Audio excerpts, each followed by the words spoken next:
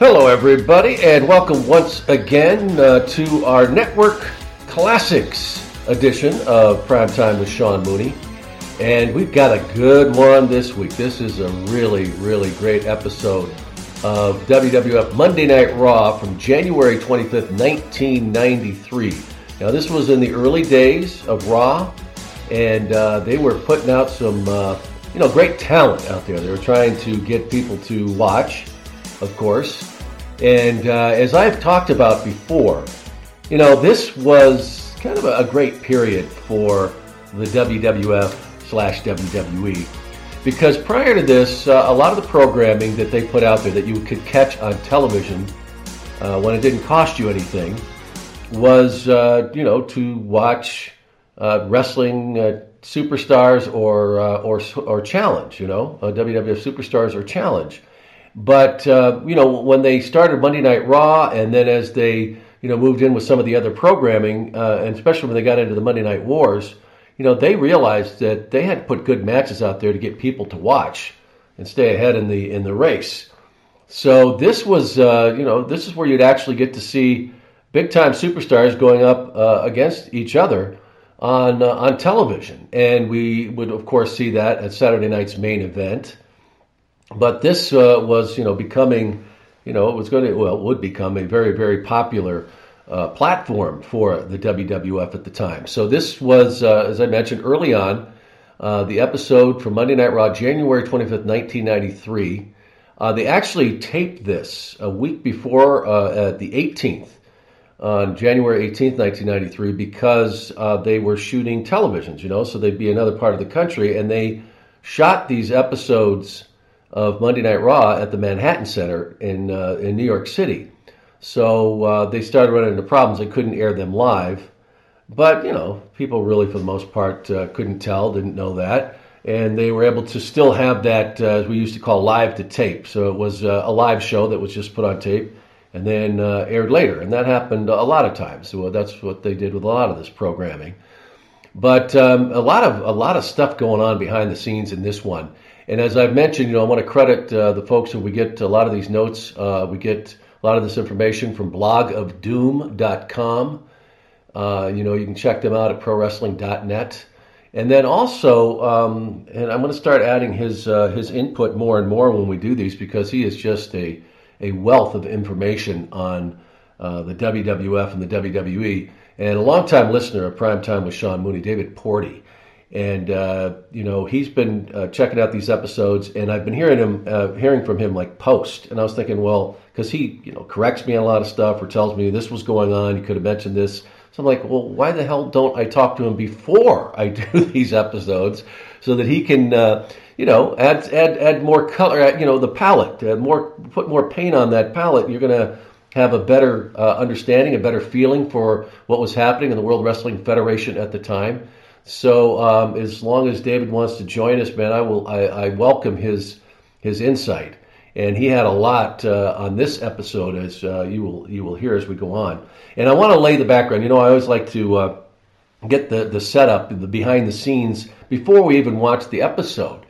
And in this particular episode, we had seen this development where, Ric Flair was...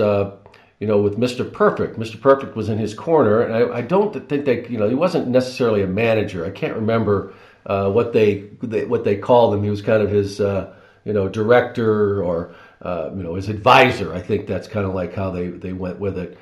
And as David mentioned to me last time, and I'd been talking about that, why Perfect was in Flair's corner, and I was questioning, why did they pair those two up? And we'll get a little more background on that in this episode. But Mr. Perfect had, suffered a number of injuries, and David had pointed out that he had the Lloyd's of London insurance policy that I don't know if he had received the payout or they had agreed that they were going to pay him. I'm not quite sure. But this was supposed to be winding down his career, that Kurt was not going to be going in the ring anymore. But as we saw that would change, and so we'll see what happens with what goes on with it with those two in this matchup. So It's going to be cool to hear all about this as we get into it. And I'm going to go right to David's notes with this. And he says, that's where Ric Flair wrestled Mr. Perfect. Now they had, had kind of a blow off. They had, parted ways and moved this along rather quickly, because this is a period when Vince was really trying to make a big change with his roster. He felt a lot of these guys that he had depended on for years were losing their luster. Their star was losing their luster. And, so he was kind of phasing these guys out. And Randy Savage, of course, felt that he had put him doing commentary as he was doing here on Raw. And Ric Flair kind of felt the same way. I mean, Vince, was doing that to him. As David points out in here, that he felt or had gotten word that Vince was going to reduce his duties as a star with the company and maybe try and put him in a behind-the-scenes position. Apparently they had an agreement that if Rick was unhappy in his situation, he could leave. And it sounds as though that's exactly what he was doing here. The other side of this is that Bill Watts, in 1992, David writes here, had started airing old Ric Flair matches on their shows on the WCW Power Hour and sometimes on WCW Main Event. They would air an old match, a classic match involving Rick, and they were actually, according to his notes here, were getting higher ratings than anything else that the current product was offering. So, man, it must have not been great product when you're reaching back into the well, as we've seen the WWE do many times along the way. When the current product isn't helping them out as much as they'd like to, they go old school on you. And Bill Watts had persuaded the folks with the WCW that, hey, we got to get Ric Flair back here, and make him a lucrative offer to make that happen.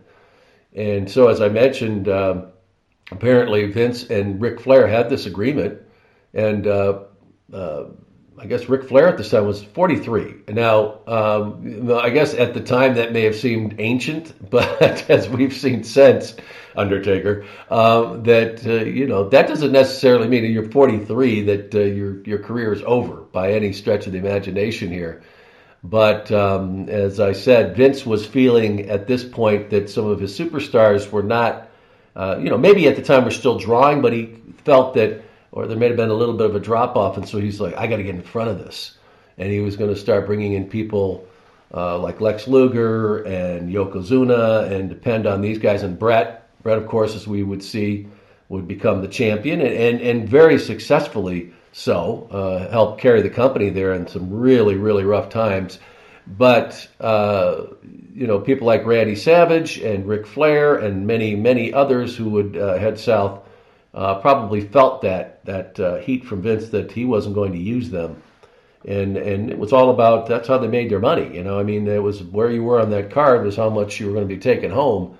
And when he started reducing that, then you were in big trouble. So Rick had apparently gone to Vince and said, "Hey, I'm not happy, or I've got another business opportunity here, and I think I'm going to take it." And so, I don't know to the relief of Vince or how he felt about it, but there was an agreement there, and so they came up with this exit for him, where he would take on Mr. Perfect, and they'd have this loser leaves the WWF match, and it was going to happen on Raw. And so that's what happens in this episode. The two meet, and it's a relatively long match to have on television when you've got an hour. I think they devoted about 20 minutes to this match coming up between the two, and of course they were tremendous performers in the ring. It wasn't like there was going to be any lull in excitement.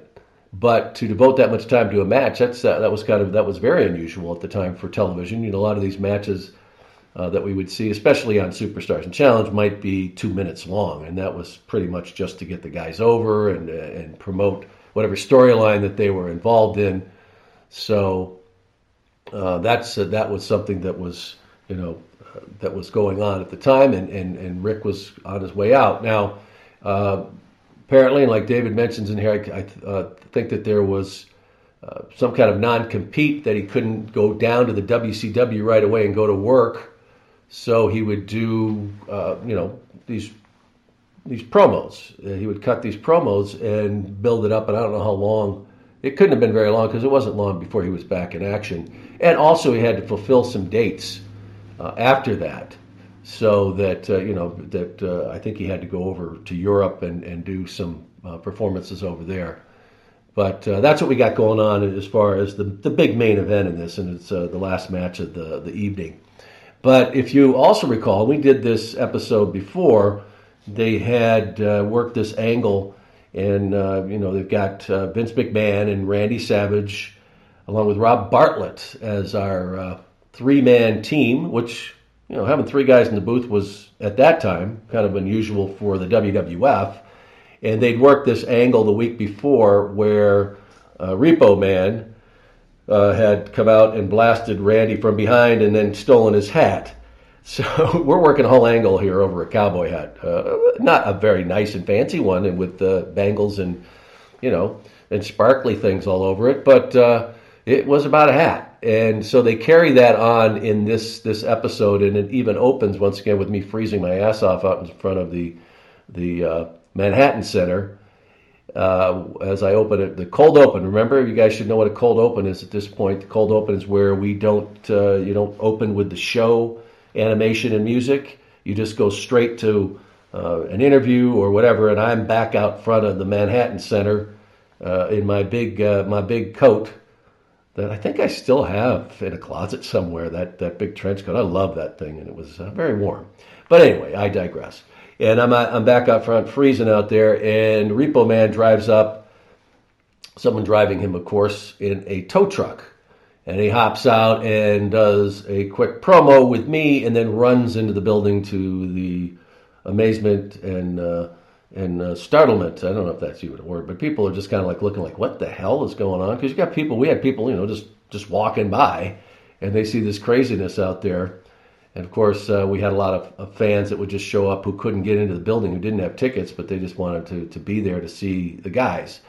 So, but anyway, that's one little funny thing you'll see as we come up, is that Barry jumps out, and as he's talking, like this big spittle thing comes out of his mouth, and the true professional he is, he keeps going and cuts that promo before he runs off into the building. Also in this episode, we've got, we've got Kamala is in this episode, and this is, if you remember at the time, let's see, I want to get to this so we got it right. Okay, so I mentioned that we got the Macho Man, Randy Savage, taking on Repo Man. And then we get Kamala, as I mentioned. Now, he has been turned babyface in this at this point in time in the WWF.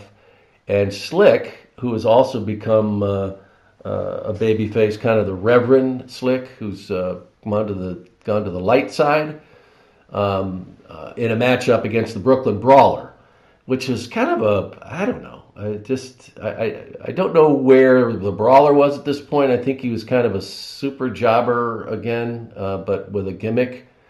And prior to this, they had Harvey Whippleman was his manager, and his handler is Kimchi. And if you remember who Kimchi was the Brooklyn Brawler, which is kind of a side note here, because now that he's with Slick, there's no need for Kimchi, but nobody ever knew, supposedly, who that was under the mask, and it was Steve Lombardi. But that's just another little fun little footnote to some of these matchups. But we see Kamala taking on the Brooklyn Brawler, and according to the time, Kamala was promised by Vince that he was really going to be putting him over as a babyface, and Kamala said that never really happened, and he was gone shortly after. So that wasn't too much fun for him. I don't think he enjoyed that gimmick, and I think at the time, I can't remember, they were setting up another match, but we'll get into that as well. And I think it was just an opportunity to get Kamala out there because they wanted to do, I guess they hype a match with Kamala taking on Kimchi. So, like, wow, can't wait for that one. So you could tell where they were at this point with Kamala, because it was a lot more interesting when you had Whippleman and then Kimchi, and they're abusing Kamala like he's some kind of zoo animal or something, some kind of safari animal that they're abusing. And so that was going on then. I don't think you certainly probably couldn't get away with that these days. But back then it was kind of the Wild West, and they could do whatever the hell they wanted, and they did. So that's kind of the background on this. I hope that gives you some idea of what's happening. I will continue to add more notes through this as we go through it. But I wanted to set the stage, so to speak. And this is 93, and we know that things aren't going great right now for the World Wrestling Federation, and it would get worse before they got better, which of course they would. But it was a very, very interesting time in the World Wrestling Federation, to say the least. So I hope that you've used this opportunity, or maybe you did before, to queue up this episode of Monday Night Raw, January 25th, 1993. If you didn't, it's pretty easy to do. You go to the WWE Network, go to In-Ring, and then they have the features, they have the episodes, and you go to Raw, and then it'll say on their latest, and you pull that drop down, and you can get to 1993. It's got every year of Raw. And then once you get there, then you just scroll down until you find the episode. That's January 25th, 1993, one of the very, very early episodes. And we will go from there. So I'm going to give you an opportunity to pause right now, and then we'll come back and we will get to it. So go ahead and pause. I'll wait. I'll be right here. And then we'll watch this great episode, WWF Monday Night Raw, January 25th, 1993. And pause. All right, and we are back. Yes, indeedy. So I am assuming that everybody is ready to go with this episode. As I mentioned, we start with a cold open. You should be queued to 000000. 6 zeros there, and I'll count us down 3, 2, 1, and then we'll do the old play. Okay, so are you ready? All right, here we go. 3, 2, 1, play. And we open with the New York City shot. Here we go. And there he is. Remember that I told you about the spittle? Watch for it.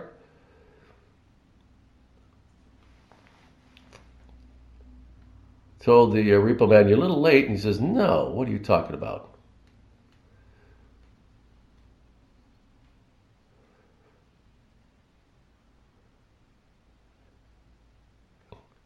He's going to repossess his career.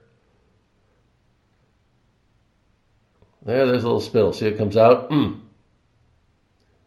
little shiny, and off he goes. And people are like, what the hell is going on?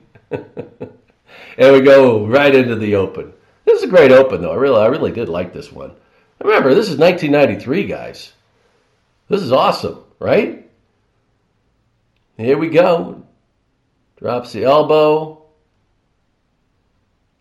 And yeah, Monday Night Raw. And we got the card girls in the ring girls. Little touch. And we got Bobby Heenan, who was allowed back in the building. Rob Bartlett. Always liked he had the chewing gum gimmick, which I couldn't do that. I wouldn't be able to talk. I wonder if he ever lost that gum. Spit it out while he was talking. Oh. And Bobby Heenan.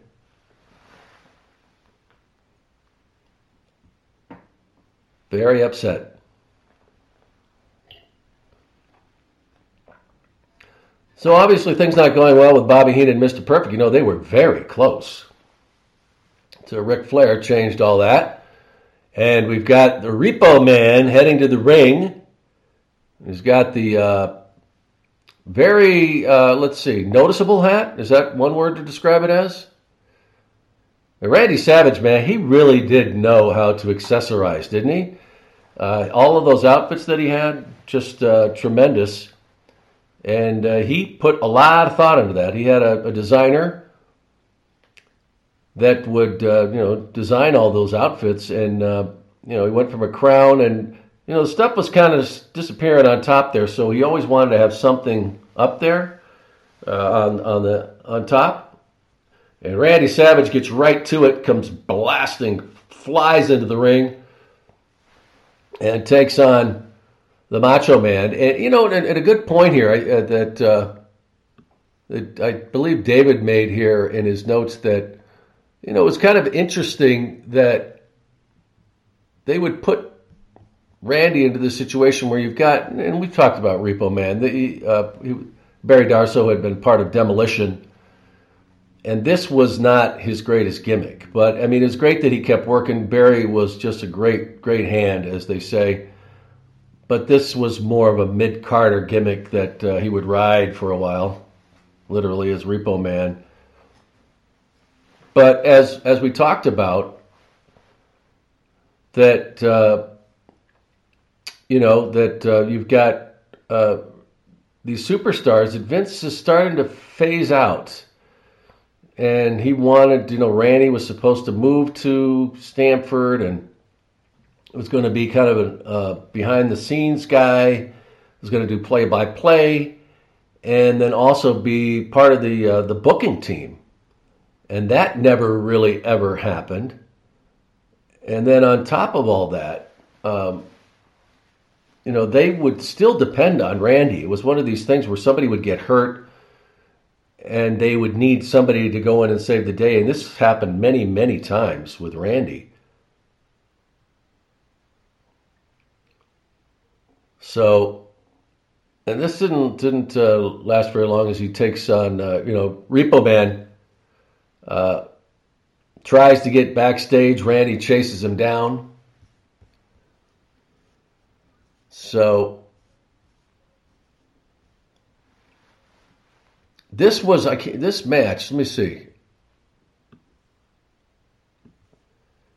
Yeah, this was this was pretty long for Raw too. This was a 12-minute match.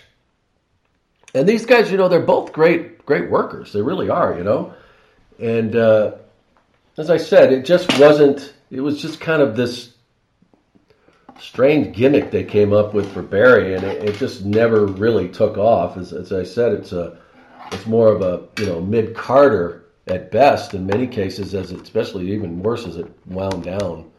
But it never really got anywhere with this. But these guys are both, man. They missed on that first shot, and then of course them being the professionals they are, they finish it off. So because it wasn't even a block, Randy, boy, could he sell. Hard into the steel steps. Isn't that Hebner? Trying to get things under control here, but come on, it's not going to happen. Randy's shoulder hard into that ring post. As I said, that this episode was taped the 18th because the week later, that Monday, they would tape on Monday and Tuesdays every 3 weeks, and this fell into an episode where they would be, I believe, in Texas taping. So throughout this, you got Bobby bitching about Perfect. And the upcoming match, the big main event in this, Ric Flair facing Mr. Perfect. Loser leaves the World Wrestling Federation. I always got a kick out of, and we'll be coming up, but I always got a kick that they would, this is one of they did it in Saturday night's main event, but where they would take a break during the match. I just got to tell people, folks, nothing will happen for the next 2.5 minutes, so just relax. We'll come back to all the action.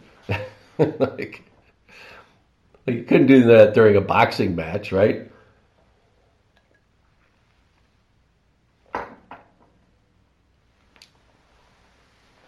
So, they had, the microphones right near ringside so you could hear a lot of the audio as they started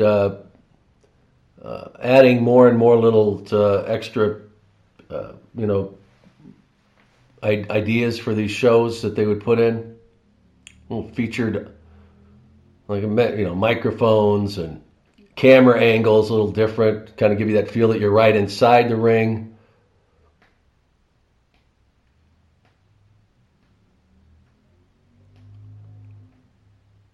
And do you guys notice that the commentary seems a little canned, doesn't it?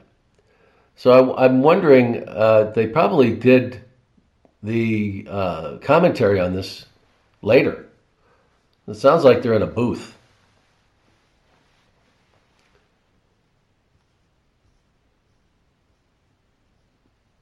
And that would have been easy for them to do because Bobby was up at the TV studios every 3 weeks for the primetime tapings and whatever else, and the challenge voiceovers. And Rob lived down in the New York City area, so they could bring him up to Stamford pretty easily. So that wouldn't have been unusual, especially, like I said, this wasn't something that aired live. They didn't have to be there at ringside.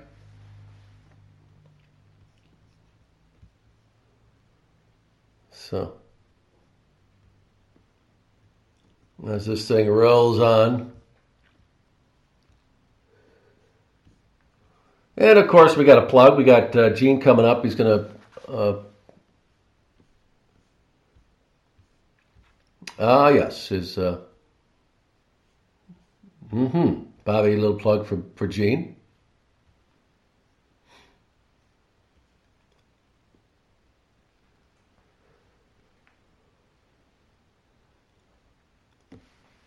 Now, I mentioned before Vince bringing in new talent or trying to kind of phase out some of these older guys, and Lex Luger was somebody that they were going to plug. But if you'll remember, Lex was still under contract with the WCW, and he couldn't wrestle for the WWF for a period of time. So Vince's grand idea, because that Lex was such a physical specimen that he would instead have him be part of WBF and use him to help kind of do that cross promotion in a sense of wrestling and bodybuilding. And so they had him do several appearances for WBF to plug Ico Pro. You see there back in the corner. That was what was a big part of what was happening in promotions. And that's something that they did. That was a big part of what was happening as Vince tried to conquer the world of bodybuilding. That didn't work out so well, did it? But the big money was in supplements, and that's what Ico Pro was. And of course, the WBF, World Bodybuilding Federation.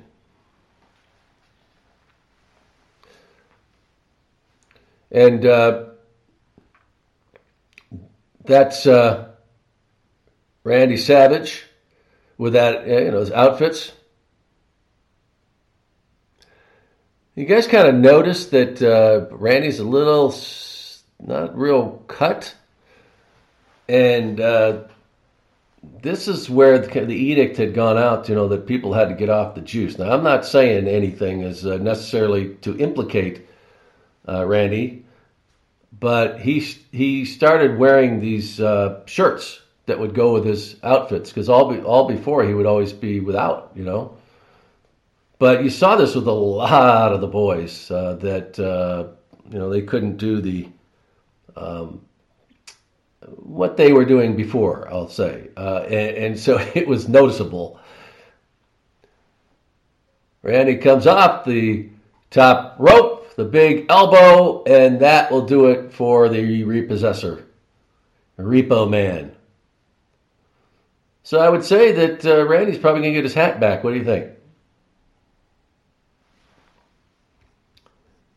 Yeah. and just sends him right out of the ring.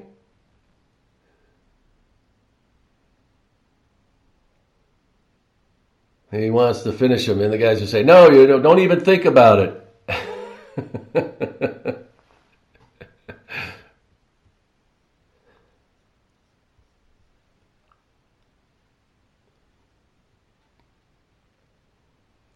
Yeah, so Vince, you hear the voice, and then he goes, gets the hat back.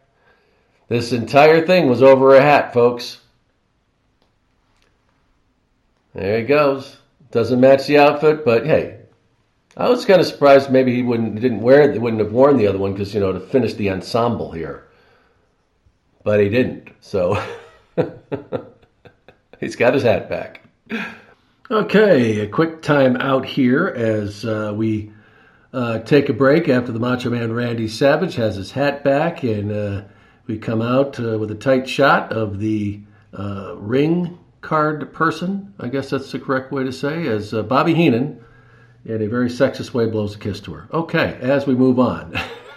Just, you gotta love it, right? You just gotta love it. You can't make it up. And, as Bobby, yeah. There you go. Okay. And right into that promo, as I mentioned, that Bret Hart is part of this. Caesar's Palace, of course, it's going to be a fantastic event of all time. Yes, the greatest event of all time in Vegas. And Vince at the peak of excitement. Okay, after a brief time out, we're back at it as we have the ring card person there doing her thing, and Bobby Heenan being very sexist there and blowing a kiss to her as well. All right, no chance to further elaborate on that. Why don't we just get to the WrestleMania promo that's advertising WrestleMania taking place at Caesar's Palace. And you folks who know your history know I was not there. I left before that event, so I didn't have to wear a toga. Some people have asked me, is that why you left the WWE? Yes, that's exactly it. That's why I left. No, that's not true. There was a lot of other things going on, but we've gotten into that. We're here not to talk about why, when, or where, but WrestleMania taking place. That's WrestleMania 9.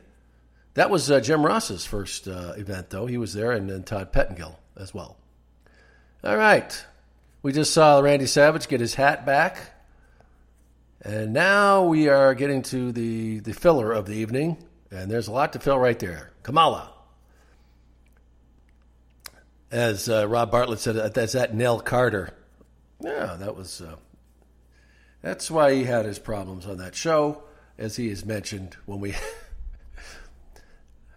he lasted for a while, though. And to his credit, Rob Bartlett's a very, very funny human being. He really is. But anyway, getting back to this matchup, you got the Brooklyn Brawler, Steve Lombardi, jobber to the stars, one of the best enhancement talents to ever step into the ring, as they got him up against Kamala here. And Kamala gives a big slam there. But you folks that are in the know, remember Kimchi, which was the abuser of Kamala, was also happened to be a.k.a. Steve Lombardi, a.k.a. Brooklyn Brawler. And this actually was to set up, I think, some matches that were going to take place on the road, a little storyline, that Kimchi would face Kamala. But, of course... we've got Slick at ringside now. He's managing Kamala, who's stepped in and saved Kamala from those very, very nasty Kimchi and also Harvey Whippleman. And Slick is a babyface at this point. He's basically Reverend Slick. And that didn't go so well for him either. And they had turned now Kamala's babyface. It's not like he had to change his character. He never said much. But they made him a babyface, and as it goes, that according to Kamala and those who were also in the know. Kamala had been promised, as he says, that he was really going to get a big push as a babyface. But that wasn't meant to be either, because he did not last much longer in the WWF here. This was a kind of a changing of the guard. A lot of talent that had been around a while, they were kind of easing them out. A lot of them heading south down to the WCW.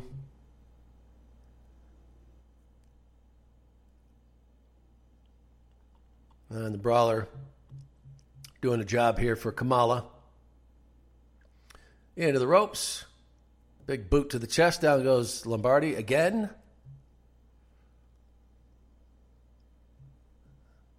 And, of course, Kamala definitely dominating this matchup.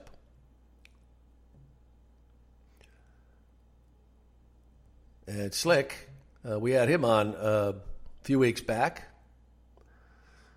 And not quite sure what Kamala's trying to do here. Maybe he's looking for a submission? I don't know.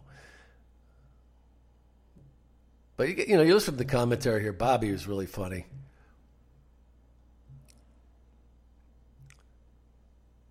So maybe after you listen to this with me babbling on, you might want to go back and listen to a little bit of Bobby's classics. And the Brawler hard, shoulder hard into the ring post there. Big splash by Kamala. Well, that's not the way you do it. Oh, okay, I'll do it again. Still rolling him.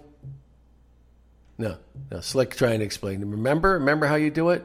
The other way. There we go. No, he lifts the shoulder himself. Okay. Count of 3, that will give it to Kamala, and I don't think he still understands. He just won. Slick now steps into the ring. There you go. Oh, is that possible? And Slickster also adjusting to being a babyface. It never quite worked for him either. Come on, we all know that. He was a great heel. All right. Vince plays Stickman for this one. I think he liked being able to get back into doing these kind of interviews. Kind of took him back to the days when he was starting out with his dad.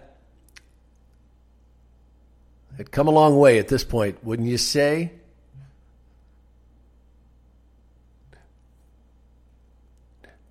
The Slickster. He could do a good promo. See, now he gets to be a babyface.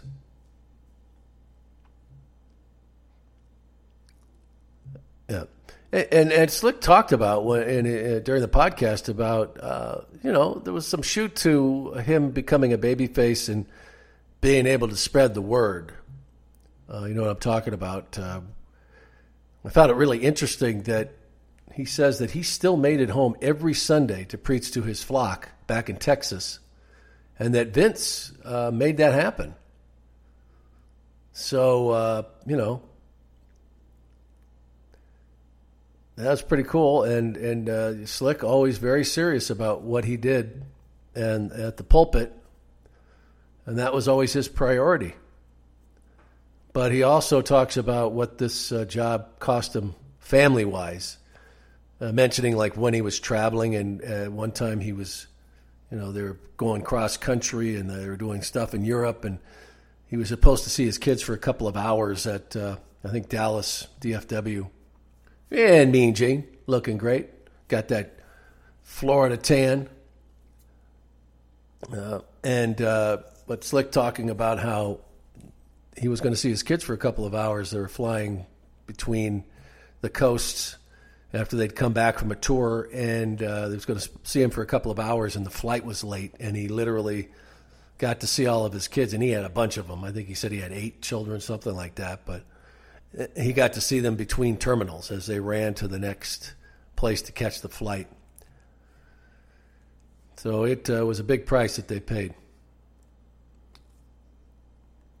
Royal Rumble yesterday in Sacramento. Now, this was a lot coming off that. I talked about Lex Luger was a part of this coming into the WWF. And Gene here recapping that Royal Rumble 93, which was a very popular pay-per-view that they had all the superstars of the day involved in. It was a way to really showcase everybody. And they could do a lot with this, having a major prize or whatever. So, and you have to wonder when they taped this, because I know I got a question, and we'll talked about in the Ask Mooney Anything this week about knowing storylines, and they pretty much kept us out of the know, just because the fewer people knew, not that they were paranoid about the dirt sheets or anything like that. It was on a need-to-know basis. A lot of times I didn't need to know. I enjoyed being surprised as anybody else when they played them out, but there were times when we did have to know things because we were promoting them. So, nobody was better at this than Gene, really.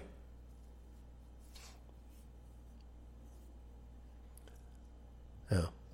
You can see, just how great he was with his delivery. Nobody was better than Gene Okerlund. The Royal Rumble report, Post, at the Post. Oh, did you notice that we didn't show any video either? Because we wanted you to buy the Coliseum. And we got to show off the ring card person again. Look at Ico Pro.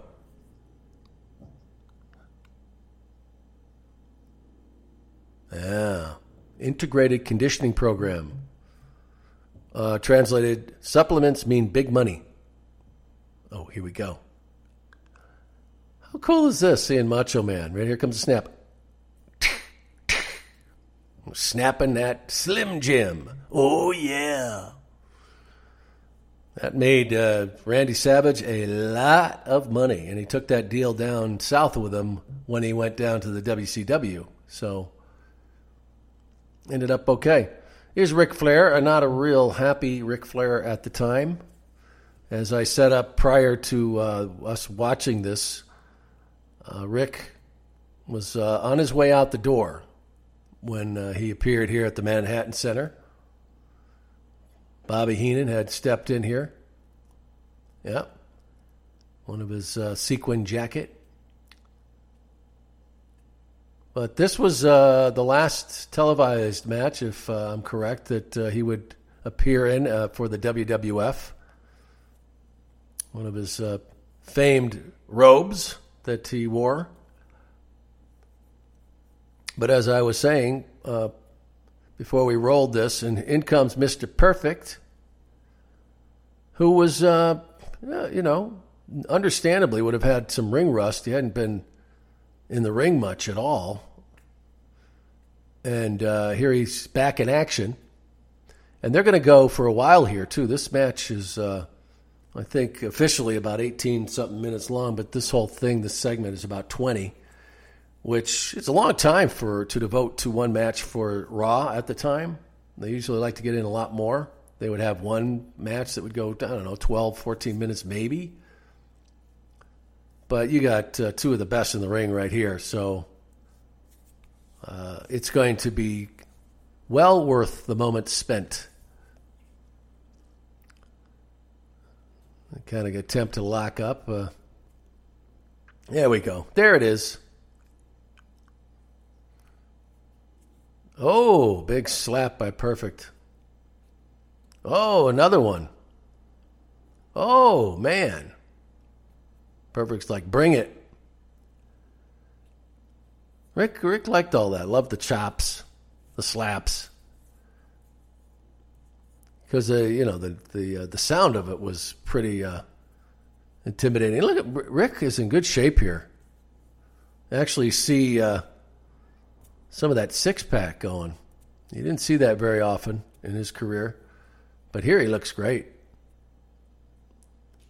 Oh, Drop toe hold. Oh, and another slap takes Ric Flair off his feet. Yeah. And Perfect looking pretty good here. Pretty light on his feet, wouldn't you say? Somebody who hadn't been performing very often in the ring. As we said, we're coming off the Royal Rumble 93, which had taken place. Remember, I told you at the beginning of this, they actually taped this the 18th, so they're talking about something that was going to happen a week later. Heenan, a little sleight of hand there. What did he put away? Did he slip him something? What's going on?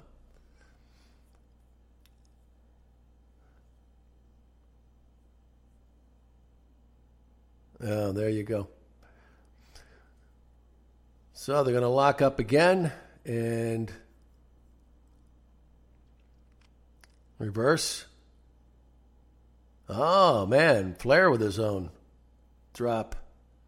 Toe hold and a reversal by Mr. Perfect. These guys really know how to handle themselves in the ring.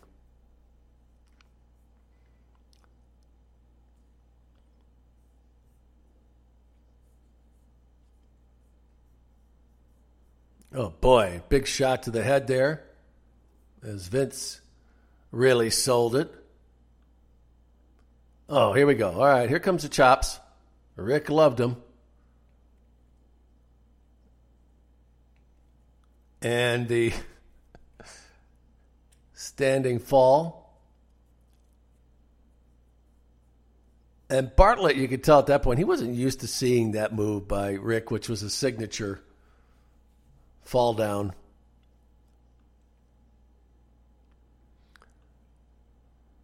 As the match continues on. These guys would come backstage, man. You see these giant welts they'd have on their chests from all those chops. But it was kind of a test of your manliness in a way. How much you could take.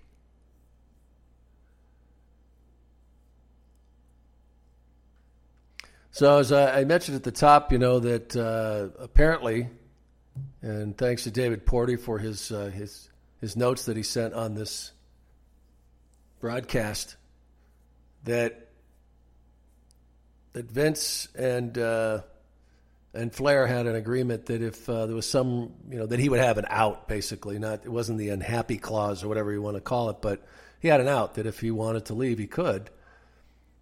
And I think that if it were a big time in the favor of Vince, if he thought that he was, worth fighting to have him stick around, then he probably would have made it a lot more difficult for Rick to leave.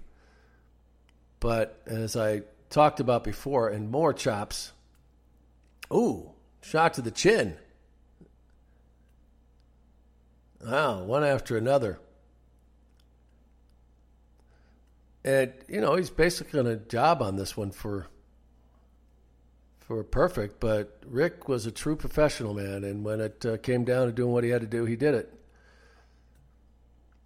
And so, as I was mentioning, that Vince was starting to phase out some of these guys that had been around a while. Randy was not happy in his role, and he also didn't like the fact that he didn't like the fact that they would, have him come in when somebody would go down and they needed somebody. Hebner makes a save there with a chair. Oh, wow. Hebner even gets a shot in as he heads out. As we go to commercial, as this battle continues, and they were out of the ring before when we left for that break, they come back, they're inside the ring going at it. But as I was saying, that Randy wasn't happy because Vince was phasing him out, but whenever they needed a big talent to save them, oh, what a move by Perfect. Goes up over the top rope, falls over backwards, and then grabs the post as he's going down. I mean, that was a great bump. He was so good. Flair had a move like that too, but he didn't grab the post. He would go flying up around and then end up on the side of the apron there and then topple onto the floor. But Flair was in the same role. I think he was in his early 40s, but back then, to Vince, that was old. And didn't see that the box office that Rick still had. And they wanted him back at WCW, and they made it worth his while. And boy, could Kurt sell.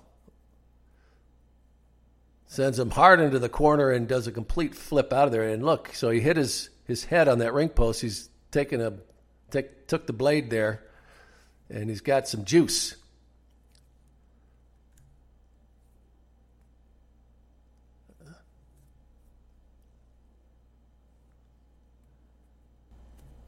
And he's got a little juice on him, but didn't see this very often. They wouldn't allow much juice.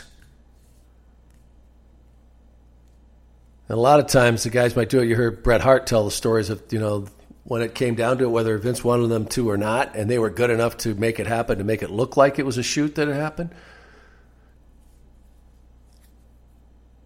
Look at these shots, though, that Kurt was great at throwing those haymakers and making them look like they connected and took your head off. And, of course, Flair just great at what he did, too. Flip over, here's the cover, and Rick kicks out.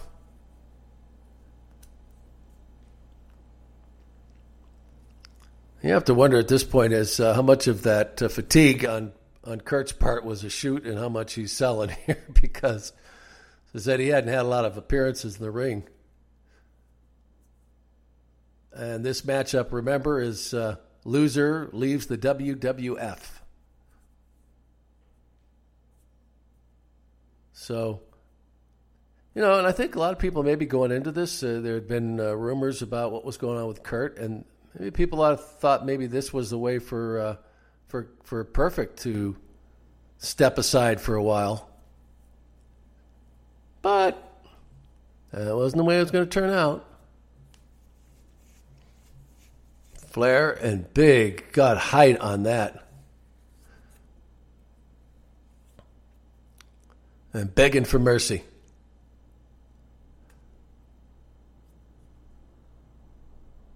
Yeah. A good matchup, man, for Monday Night Raw.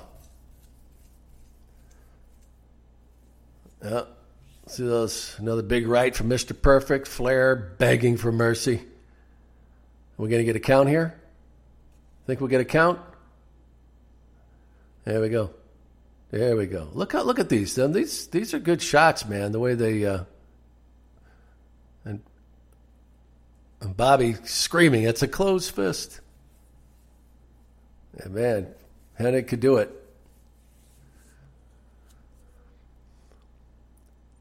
Tries to roll up Perfect. No, Perfect kicks out at the last second.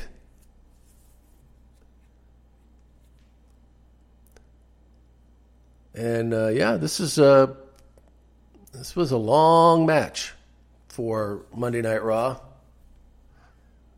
I think they go a full 18 for those keeping track at home before it's over. Oh, another chop.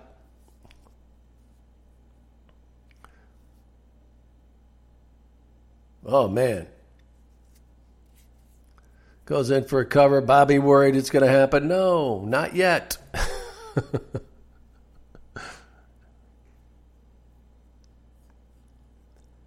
The ratings at this point, and you would have thought it would have been a bigger number coming off the Royal Rumble.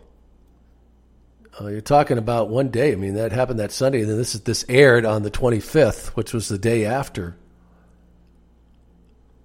And I think that this one got somewhere, I think like a 2, I think it was a 2-6 or something. The week before they got in a 2-8 with a match with Flair and Tito Santana. That had, I'm not saying that was the reason, the whole reason, but you would have thought that coming off the Royal Rumble, this would have been a bigger number, but didn't. Especially when you got these two guys in this main event here.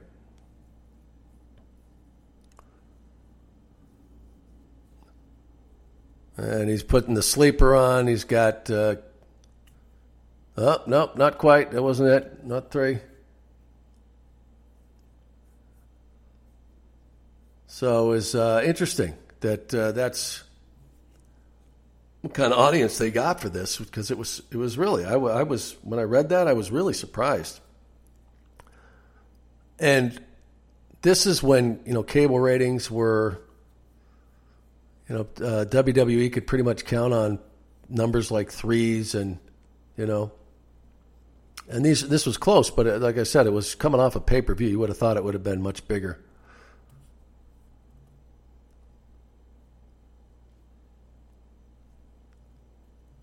All right, so as this keeps going on, and I love watching these old matches, because these days you couldn't do holds like these today. You couldn't do holds like these where they're just on the ground, and people want you to move, and have more action and more high spots.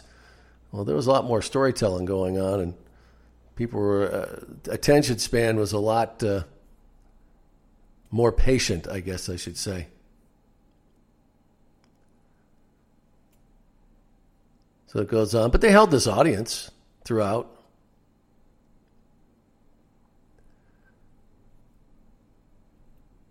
Yeah, because, this is what it's on here. This Monday Night Raw drew a 2.6 rating because, and it was the first day after that pay-per-view, and the rating had dipped from 2.8. That's what it was, and Flair and Santana had gone at it the week before.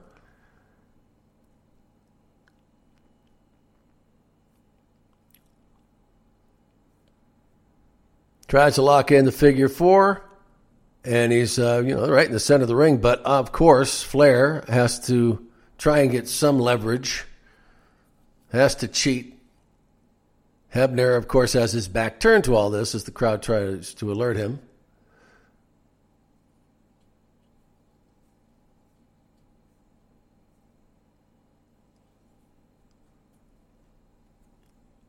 And I mentioned this before, too, when we were starting to get into this. This was one of the shows that showed you could get these main event type matches on television. You could actually watch them. And of course, Saturday Night Main Event had that. They would put some, superstars against other superstars. But this was a match that, had some meat to it. It lasted a lot longer than most matches you saw on television. But you had two of the biggest stars of the day then. I mean, between Perfect and Flair, and among the best. Oh, and now it's Flair's turn to return some of those chops.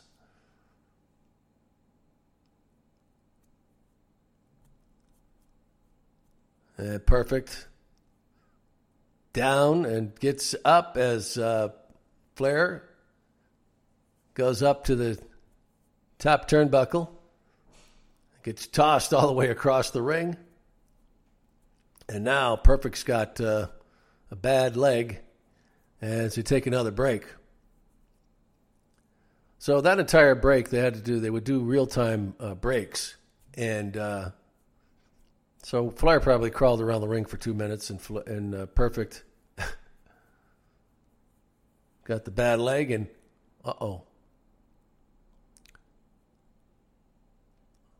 something out of the knee pad.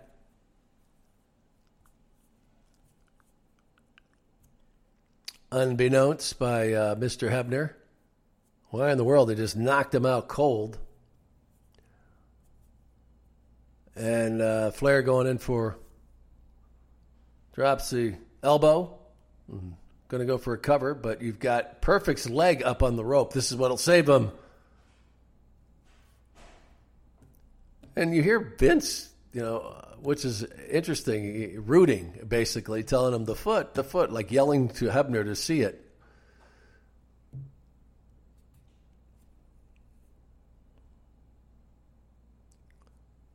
As Flair pounds away with those shots to the forehead.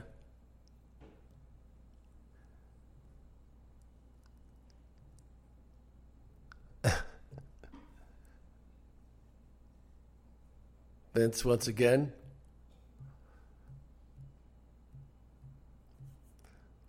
Bartlett, very content to just let them do what they do. He didn't know what to say. Vince finally invites him into the conversation. Oh boy. Oh, more chops. Uh-oh. Perfect's had it. Coming back. He's got the bad left leg. The knee's been pounded. He's got those Charlie horses that Flair had driven the knee into his quads. And Flair loved those chops. Nobody took him better. Oh. Clothesline to the top of the head.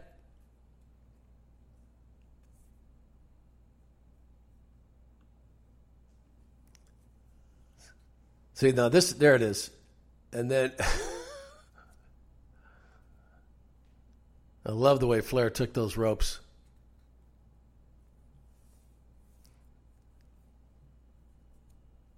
So this was a pretty good match.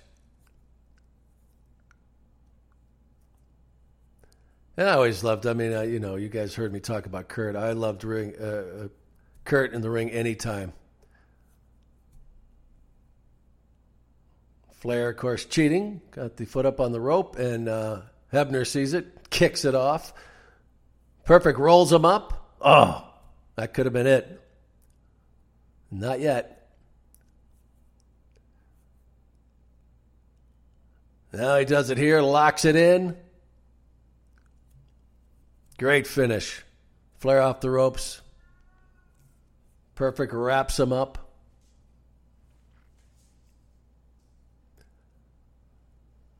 And see, the way they were going to explain this then in the end, he said they had the beep, beep, beep. As Bobby was supposedly let go a rant of expletives because he's so pissed that Perfect pulled this out, and now Ric Flair must leave the WWF.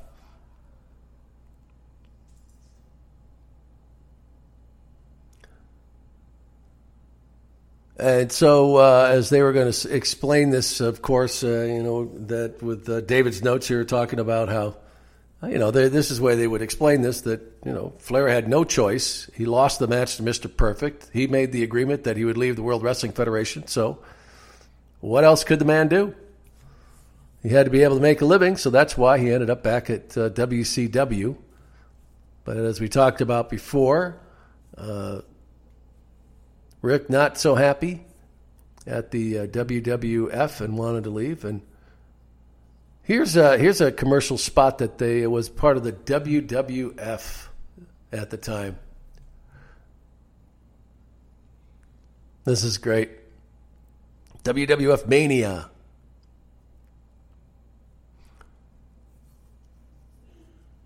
Which was a very popular show for a while, WWF Mania.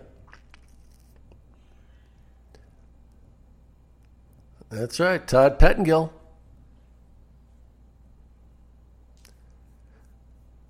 All right, so quick time out there after that commercial. As Vince talks about how Ric Flair will now leave the WWF after, of course, he doesn't mention it, but he has some dates he must honor. Oh, Doink the Clown, who was always one of my favorites, at least the original one.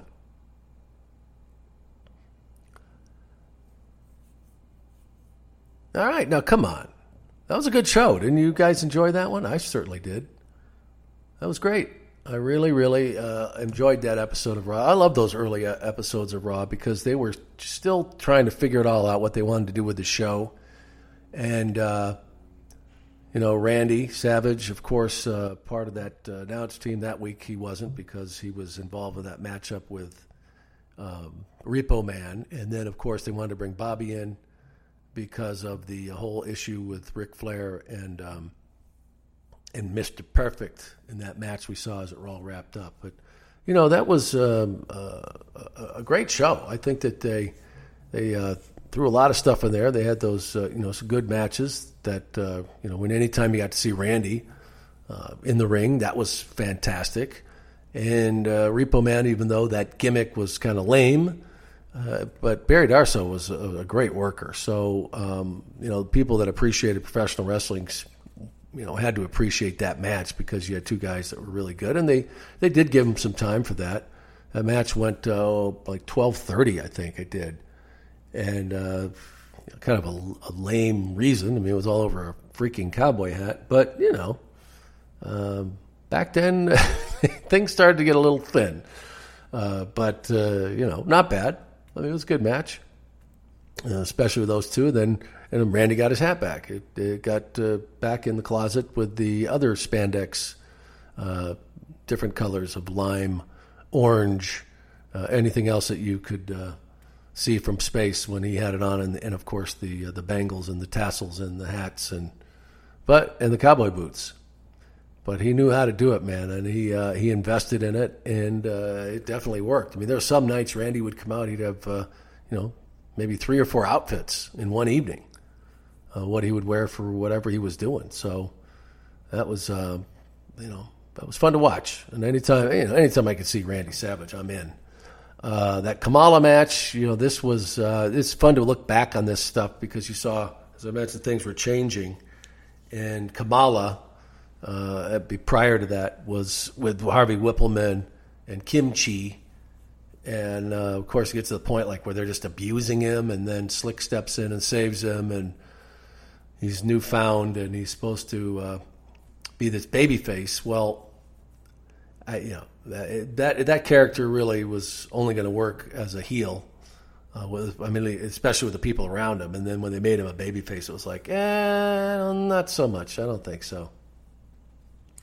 But of course, the big match for this one though was the Ric Flair and Mr. Perfect, and good insight, to find out what was going on behind the scenes there. That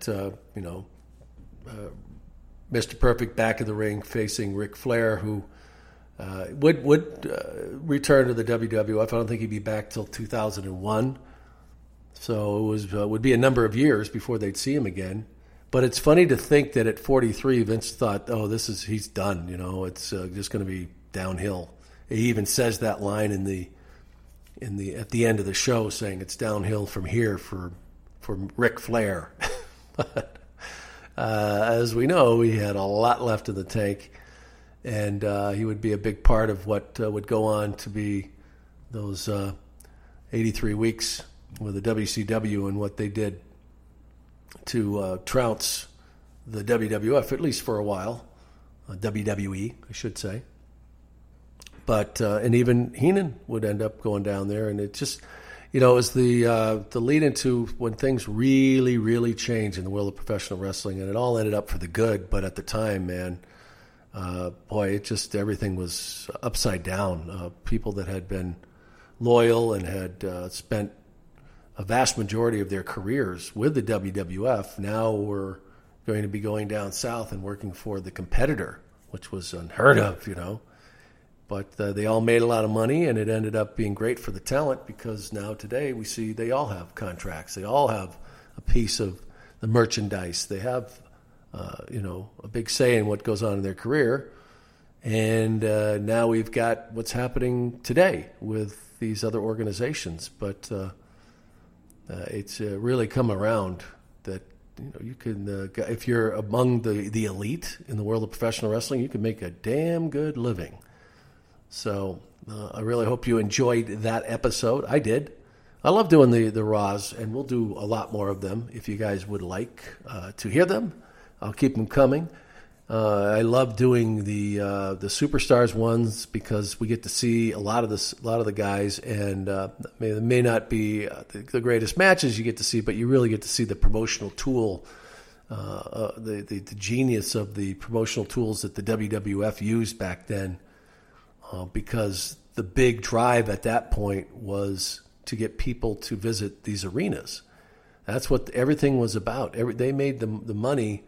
At least to pay their talent through these gates at house shows. And that has certainly changed now with these gigantic television contracts.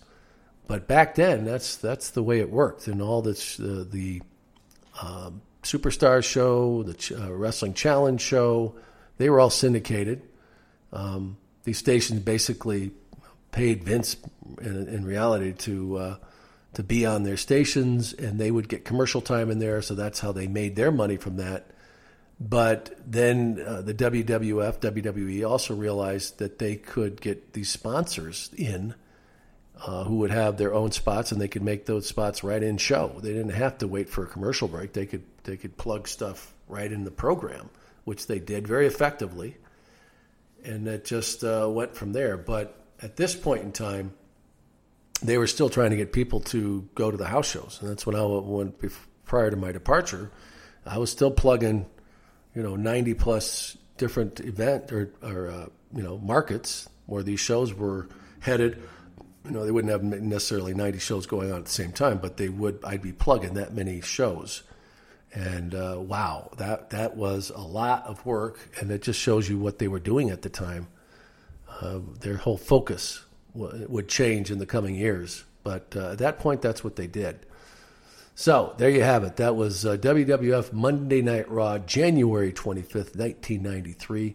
My thanks again to blogofdoom.com, prowrestling.net also, and Dave Porty, who really supplied some great insight, and I hope he keeps that stuff coming because I think it gives you some real great background for me and all of our listeners. A lot of this stuff comes back to me, but heck, I didn't. A lot of these details are just amazing that they come up with. Everything from who Flair would face beyond this, going to the WCW. Where Rick was in his career at the time. I'm sure that Rick didn't really know what was up for him ahead. Maybe he was starting to feel that his career was on the way down, but that certainly wouldn't be the case. And he would work another couple decades pretty much full time. So it was great to see. And then of course Randy Savage too left the WWF and went down south to WCW, became a part of that, and of course Hulk Hogan and the rest of them, as we saw what would happen in the Monday Night Wars. So that's the way it was back then in 1993. I hope you enjoyed this one, guys. Please stay tuned for everything we got coming your way with Primetime with Sean Mooney. We got a full week, every week, new content. Mondays, we have these network classics coming your way. They drop at 6 a.m. Eastern Time. Then, of course, every Wednesday at 6 a.m. Eastern Time, a brand new episode of Primetime with Sean Mooney and one of the personalities from the past, the glory days and beyond. And as I mentioned, I wanted to do a series of interviews with some of the new talent that's they're not necessarily new, and Nick Aldis certainly isn't new, but part of this new wave of resurgence we're seeing that, with them going back to NWA, Billy Corgan's organization going back to studio shows.